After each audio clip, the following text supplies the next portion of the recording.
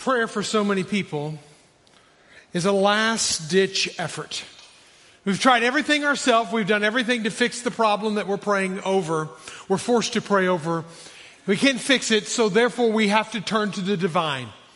It's kind of like a 911 call. But I want to challenge you today that prayer ought not be your last line of defense, but rather prayer should be your first line of offense. That it should be actually the first thing that happens. It ought to be the last thing that we do as we end the day. Somebody said it like this: praying without ceasing is like opening up your day in a phone call with God, never hanging up until the evening, until you go to bed, and then saying good night, God, as you go to sleep yourself. And then realizing all through the night that He could call you at any moment. He could awaken you as He does so often, as Isaiah talks about. Morning by morning He awakens me. He awakens me as one who is taught. And so God awakens us because He wants to talk with us. Prayer is not a last-ditch effort. It is not our last line of defense. It is our first line of offense. Henry Luce, founder of Time Life magazine, who was really kind of in the 20th century, became kind of the mogul, the magnet of the American magazine world that is now all digital and things have died off and gone on. But in that day and age, he set the bar for journalism and reporting by magazine and the incredible photography around the world and capturing life and so forth. But before Henry Luce became this mogul of media, he was first a missionary's kid. He grew up on a compound, and his dad was the headmaster of a missionary school where he went and taught. And it was an incredible story to watch, to kind of hear the story unfold about his life and about how every night they lived on this compound, and every night it was the rhythms of Dad and Henry to go walk through the compound and just talk about the day. Talk about their experiences. Talk about their highs and lows. Talk about the challenges. Be philosophical about life. Literally, they just walked and talked, and it was as if Mr. Luce and Henry were talking as if they were best friends. But yet it was a father and it was a son. And Henry will tell you, or before his passing, he would tell you that was the relationship defining moment for him. And how he remembered his dad to the very last moment. That it was like friendship. It was like a father and a son, but it was like friendship. This is what the biographer said. Their bond was light. It was tight because they were friends. Both father and son, nourished by the relationship. When I look at that, I think that is what prayer is supposed to be. It is this father-son. Yes, he is my authority. Yes, I am his child. And yes, I report to him. And yes, he loves and cares for me as a heavenly father. But yes, we are also friends. And we should walk and we should talk. And we should walk and talk about life and share about life. And when you go back to the Garden of Eden and Adam and Eve, as we talked about a few months back, we talk about them walking with God in the cool of the evening. And when they sinned finally and the separation began to happen, they were missing their time with God, or God was missing His time with them. And I hope we realize that this is a life principle that you just need to hang your hat on, hang your faith on, that God pursues a love relationship with you that is real and personal. That God initiates, God does the initiating of that relationship, and He pursues us in a love relationship that is real and personal. Take your Bibles and be finding the book of Genesis. Shouldn't be too difficult. Go to the first book and then go to chapter 15. We want to continue in our study, and we want to look at the friend of God. We've been talking about the friend of God. Well, let's talk about the friend of God. And what does that friendship look like? Well, when you look closely at Abram's life with God, there is a clear friendship. He's called that. But we see that a lot of that is tied to his own personal encounters and relationship with God, and that is marked by prayer. And in each of these encounters that we're going to see throughout our study of the life of Abraham, it's like a new stake in the ground is put in there. And God shows himself to him. He experiences him in an incredible way. And God puts a stake in the ground. Abram puts a stake in the ground to remember him. Just like 20 years ago when Grace Point Church started. There was a stake in the ground in Lori and I's heart that we put a stake in the ground and we said that God, you're doing this. We're only a part of what you're doing. And I want to invite you to the 20th celebration of our church, a birthday party of birthday parties, if you will, on the first Sunday in June. And if you want to be a part of that, just text in GPC 20 to 97000. We're going to have a party. We're going to have fun. We're going to be looking into the future. We're going to be celebrating the past. It's going to be a great time. But I want you to know that in my life, there's a stake in the ground. I experienced God in some ways in that time that I will forever glean from. Well, whenever you look at the life of Abram, you see the same thing. That you see last week, if you were with us last week in chapter 14, we were introduced to a new name for God. One that had never been used in the scriptures, but it didn't mean that God had changed. It just meant that God revealed himself to Abram. And that God was El Elyon. He was the God Almighty, the God Most High. And again, if you remember back last week, there was this major battle, this major fighting that happened, 4 kings against 5, and then the 3 went and ran in the hills, and 2 others got tarred and feathered, and the other one, Special Forces of Abram, comes to the scene, and he chases them from the southernmost end of Israel to the northernmost end of Israel, and these kings go running for their life. And what he comes back and he experiences as that stake in the ground, I just experienced God, the Most High. The God above all other gods. There's not another God like him. In chapter 15, we'll learn that God is the God who sees. Next week, chapter 16, we'll learn about the God who sees when we talk about Hagar next week. The God who sees. And then in chapter 17, you see El Shaddai, the God Almighty. And then you see in chapter 18 where God reveals himself as the God who judges. That's when they're dealing with Sodom and Gomorrah. And he's praying over Sodom and Gomorrah and he's really learning about the justice of God. But I want you to notice as you work your way through the life of Abram, different points and times in his life, these are flagship moments where he is learning about God, his relationships growing deeper, going wider, getting stronger as he's diving in. Chapter 22, we'll learn about Jehovah Jireh, the God that provides. And what a story that will be as we come to the end of the Abraham story. But I want you to notice from one chapter to the next chapter to the next chapter that the time and time again that God is revealing himself and showing more of himself because he pursues a love relationship with us that is real and that is personal. And what God wants to do in this love relationship is he wants to show himself to us. He wants us to experience him.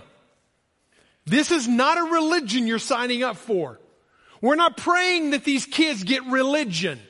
We're praying that they get a relationship with the God of the universe who wants to show himself off to them as they experience and walk with him.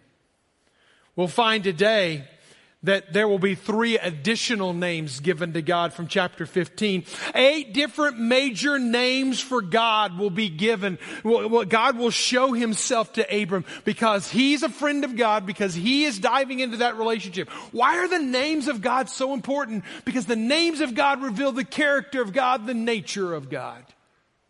Henry Blackaby said it this way. He said, the Hebrew name described a person's character. The name is closely associated with the person and his presence. Acknowledging God's name amounts to recognizing who God is. When you are in a friendship relationship with God, you should be growing deeper in that relationship. And how do you grow deeper in that relationship? Through the experiences that you have with God. This week we'll learn He is Adonai. He is the master God. And we'll unpack that in just a moment. There's also, he will be called the shield. Also, he'll be called the reward. So there's all this revelation of who God is as Abram experiences God. But here's what I want you to emphasize. Here's what you got to see. That every one of these builds on, so my obedience to God leads to an experience in God. Okay? God is in me. I'm experiencing Him inside of me. Because of that, there's a greater knowledge of God. But because of that, my relationship with God gets even stronger, which then makes me want to obey Him even more. So it's literally going to grow our faith, but you got to start at the top. Are you willing to be obedient to what God says? Some people will never get on the obedience track, so they'll never get on the experience track. They'll never get on the knowledge track. They'll never get on the relationship track. You've got to be willing to step into that relationship and say, yes, Lord, whatever. Chapter 15, verse 1 and 2. Let's get the context real quickly. It says, after these things. What things are we talking about? Again, if you weren't here last week, you're going to miss out. You got to go back and listen to last week's message. After these things, what are these things? These things from the previous chapter. The battle, the 5 kings against 4 kings, the special forces that Abram goes out, 318 men go out and do a schoolyard beating on the 4 bully kingdoms from the east. And then now he comes back. Yes, he's bumped and bruised. Yes, I'm sure he experienced loss. Yes, he also experienced victory. Yes, he also experienced the Lord Most High. He experienced God and he walked with God, and God did an incredible work with him in that moment, in that World War Z experience. So those are the things that he's pointing back to. The word of the Lord came to Abram in a vision. Fear not, Abraham. Fear not. Your reward shall be great. But Abram said, O Lord God, what will you give me? For I continue childless. I continue childless, and the heir of my house is Eleazar of Damascus. Now just hang on to that for just a moment, because what I want you to see in this is this 3 moves to an intimate relationship with God. If you want to have that personal, real relationship with God, what does that look like? Well, 1, it means, first of all, we talk with God and not to God. We learn to talk with God. Now, we don't talk with people very good these days. We talk to people. We talk at people. We have good monologues where you listen to me as I wax on and rant on social media. It becomes an echo chamber where we're all saying what we want to say, but we're not listening to what other people are going through. But that's not at all what a healthy relationship looks like. If you get married to somebody and it's a monologue and they never listen to you and you are the one who always has to have the voice, then you're not in a very good marriage. If you're in a relationship with God and it's always a monologue, you're talking to God, but you're not listening to God, it's not a very good relationship. We got to realize prayer is a skill that we learn. Yes, the disciples said, Lord, teach us to pray, but it's also a relationship that we hone. And when you look at Abram and God's relationship, how is he a friend of God? Because he talked with God. There was this communal relationship between the two. In fact, if you look at just the first 13 verses of chapter 15, you're going to find this give and take conversation between God and Abraham. Pop those verses up on the screen. You're going to find in verse 1, God spoke, Abraham spoke. In the second one, Abraham spoke the third time. God speaks, God speaks, God speaks. Abraham spoke, God spoke, God spoke. You're going to find an incredible conversation that's going to go back and forth between them. God spoke. Abraham spoke. But notice who spoke more. In your relationship and prayer life, who speaks more? Do you speak more or does God speak more? We have to learn to listen. We have to learn to develop good ears and to have a dialogue with God. And I love it that when God speaks in this relationship, God initiates it. After these things, go back to that verse. After these things, the word of the Lord came to Abraham. God initiates the conversation. The word of the Lord came to him in a vision. And what does he say? Fear not. What's this about? It's very likely, scholars believe, that Abram's come back from war. He's sitting down in the seat of victory. He's not sitting there going, hey, I got it all. I can beat it all. 318 men. Bring on the Philistines or whomever. I'm ready to take them all on. It's very likely that the first day after a great day is typically a bad day in my life.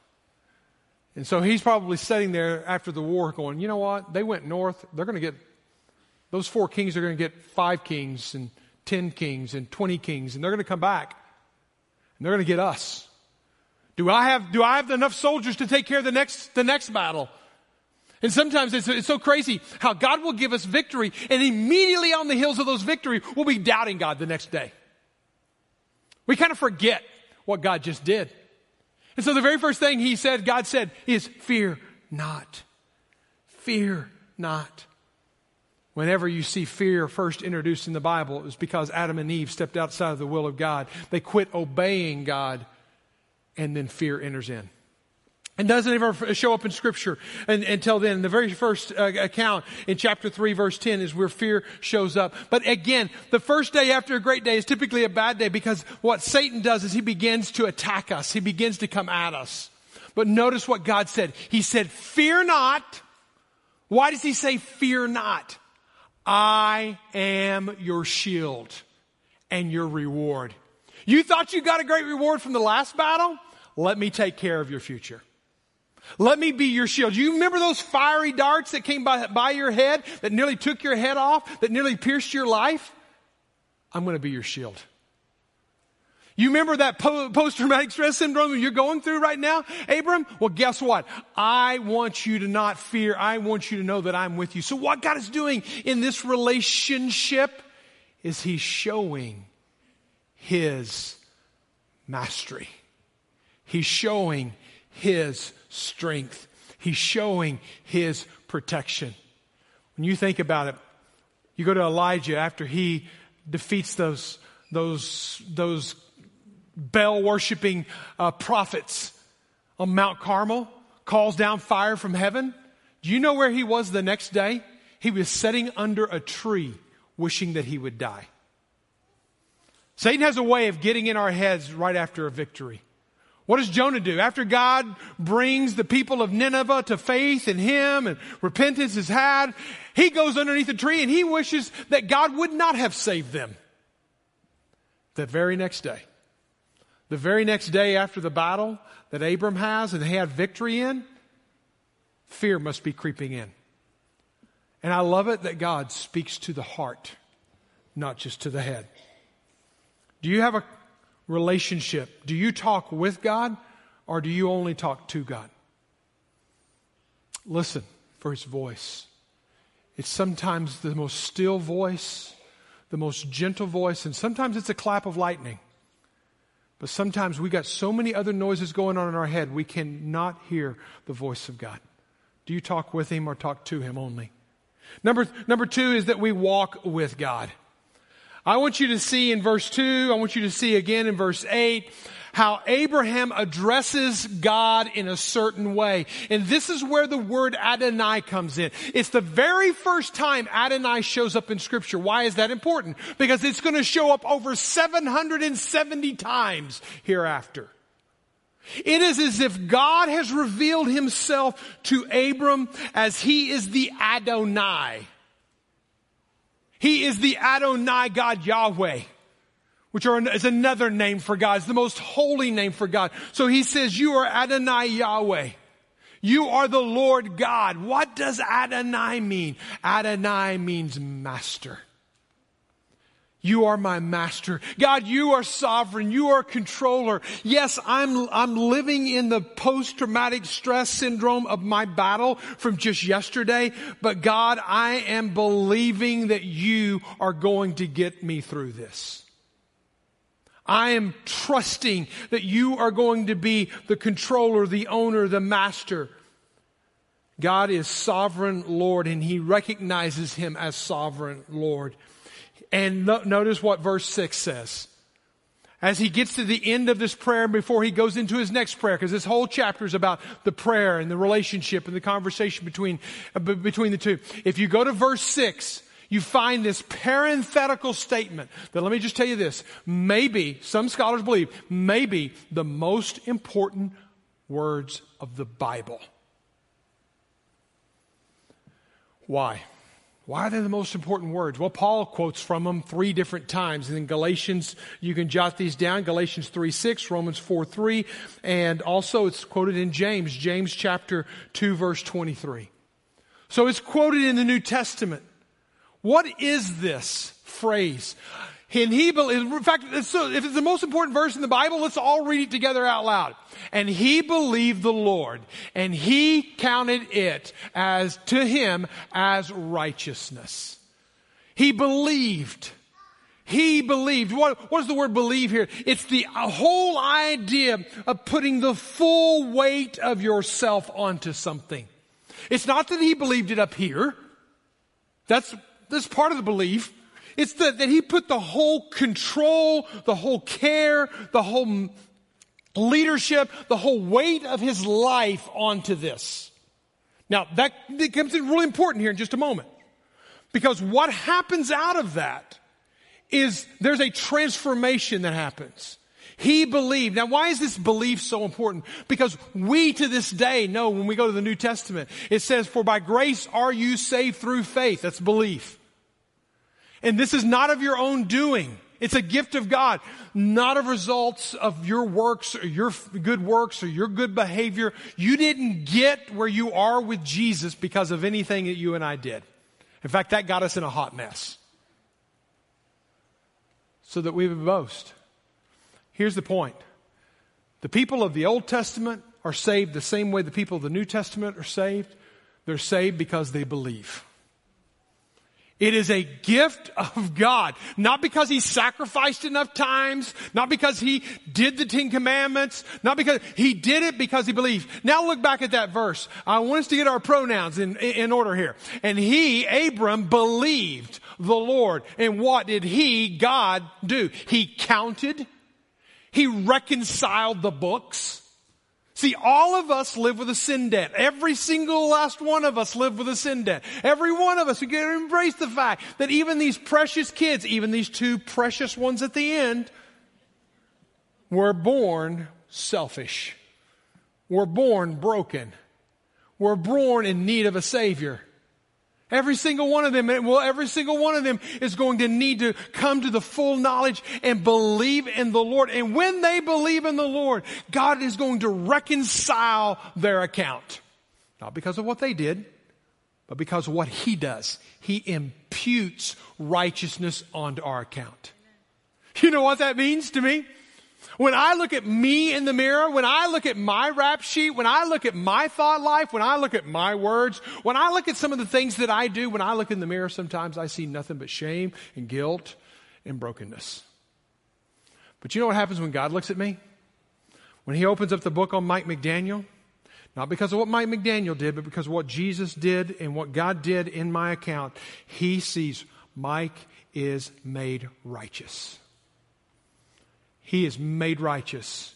I counted it to him as righteousness. Why? Because he put the full weight of his life onto me. The care, the control, the command and control of his life was given over to me. That's how I know that I am a child of God, not because of what I did. So I want to not only talk with God in a relationship, but I want to walk with God. Because I'm believing in faith, giving him the full weight of my life into his hands. But I also want us to see that we must learn to live with anticipation of God. We are not only saved by faith, but we walk by faith. And we have to have this level of anticipation of what's out there, what's around the corner. And not everything gets tied up in a nice, neat bow. And we have to walk by faith. And in fact, even Abram in this whole encounter with God will actually have what's called a theophany, an appearance of God. We talked about the pre-incarnate expression of Jesus coming to earth. He actually has one of these in this passage of Scripture. As you go on reading, you can see in verse 7 how the conversation with God continues. But here's the big question for Abram. He says, okay, God, Chapter 12, you promised me that we would be a father of a nation. I'd be a father of a nation. Listen, it's been 10 years and he's still not a father. You talk about living in anticipation? 10 years since the first original promise was given to Abraham. He is now no longer 75, he's now 85. And he still doesn't have a child. How long will you wait for God? He's waiting 10 years. And he's looking at God and he's saying, God, but I still don't have a son. Again, we are called to live in anticipation. In fact, it becomes so great. If you look at verse 12, it says that he became dreadful and a darkness covered him. So not only do we see a friend of God, not only do we see Abraham struggling with fear in the very first verses, but we also now see him struggling with depression. I want you to gain some semblance of hope in this, that you can be a child of God, saved, made righteous with Christ, and still struggle with fear and still struggle with depression. But how are you going to get through that? How are you going to work through that? Something about it is you're going to have to put a stake in the ground and rest on those promises of God, that He is still at work. Proverbs 30 verse 5 needs to become one of your verses. Every word of God proves true. He is a shield. Ironically, that's the very first word that He uses to describe Himself in chapter 12. This is in Proverbs. This is hundreds of years later, and they're still recognizing God as a shield. You know what? He was a shield for Abraham, He was a shield for Solomon, and He is a shield for us. Will you believe and anchor your life on this? See, God, also it says in Titus chapter 1, God who does not lie, promised. See what happened with Abram. As he's waiting for God, God's still working. A life principle for us, while we're waiting, God's still working. He's working on us. He's working on others. He's working in the circumstances. Remember, I told you in the beginning of this whole series through Genesis, it's not our story, it's God's story. And we just get to be a part of God's story. So we got to realize that as we're living out God's story, that it's about His timing, not our timing. It's about His plan, not our plan. And so God was going to do something in Abram's life, but it wasn't the time. But what Abram needed to do is rest on the promises. If you look at verse 13 and following, I need to read this because this is so important to understanding the whole covenant relationship. Beginning at verse 13. After this bout of depression, if you will, then the Lord said to Abram, so now God is still talking to him, know for certain that your offspring, again, can you imagine Abram who said, yeah, I've heard this before, God. 10 years ago. Yeah, I got it in my journal. I can pull it up. You said 10 years ago I'm going to have a kid. You're talking about my offspring will be sojourners in the land that is not theirs, and there will be servants there, and they will be afflicted for 400 years. Who's he talking about? Talking about the people of Israel who go to Egypt for 400 years. That's going to happen later on, hundreds of years later. But yet, Abraham's being told this early on. But I will bring judgment on that nation, that's Egypt, and that they serve, and afterward, and then they shall come to with great possessions. As for you, you shall go to your fathers in peace. Basically, you're going to die. So basically, Abraham would not see all of this. And you shall be buried a good old age. And they shall come, speaking of the generations behind you, they shall come here in the fourth generation. Now go down to verse 17. And when the sun had gone down, it was dark, and behold, the smoke of fire and the pot with flaming torch passed between the pieces, which is the meat that was divided. And I can't go into all that. Don't have time for that. On that day, the Lord made a covenant with Abram. What was the covenant? To your offspring, I will give this land. Abram he would always live as a sojourner. He would never live with a citizenship stamp with a passport to that land of Canaan. He would always be a soldier. But future generations would be blessed. I want to bring you back to what God said in Genesis chapter 12. If you were with us, He gave us the purpose for the blessing of God. I will bless you so that you will be a blessing to this generation and the next generation and the next generation, 4 generations before the people of Israel would ever occupy, live in that land, and it be their land. Not even Moses would make it. So what I want us to see is that God does His blessings. God does His work. God does His salvation, not just for me and my little story and my little blop in time, but He does it from this generation to the next generation to the next generation. 28 years ago, on a stage at Bellevue Baptist Church in Memphis, Tennessee, my daughter, who stood here just a few moments ago, was in the pastor's hands as we did a baby dedication. And so, yes, we were young. We'll talk about hairdos and all that kind of stuff some other time. I have a point to make. February of this year, we were blessed to have 2 twins born into our family. Now, publicly, I've been given permission to tell you that Caleb and Michaela are expecting, and we'll have another child soon in November of this year. Yes, God is blessing our family. But I want you to know something. We had no clue this was going to be on February 28 years ago. And 28 years ago, after that, in February, 2 twins would be born. God is blessing. We prayed then, God make us good parents, godly parents, so that we'll raise up a generation that will be good and godly. And they're standing on the stage today saying, we want our kids to grow up, James and Selah, to be good and godly from one generation to the next. See, God blesses us, not that we would be blessed in our own singular life. He blesses us to be a blessing to the next generation.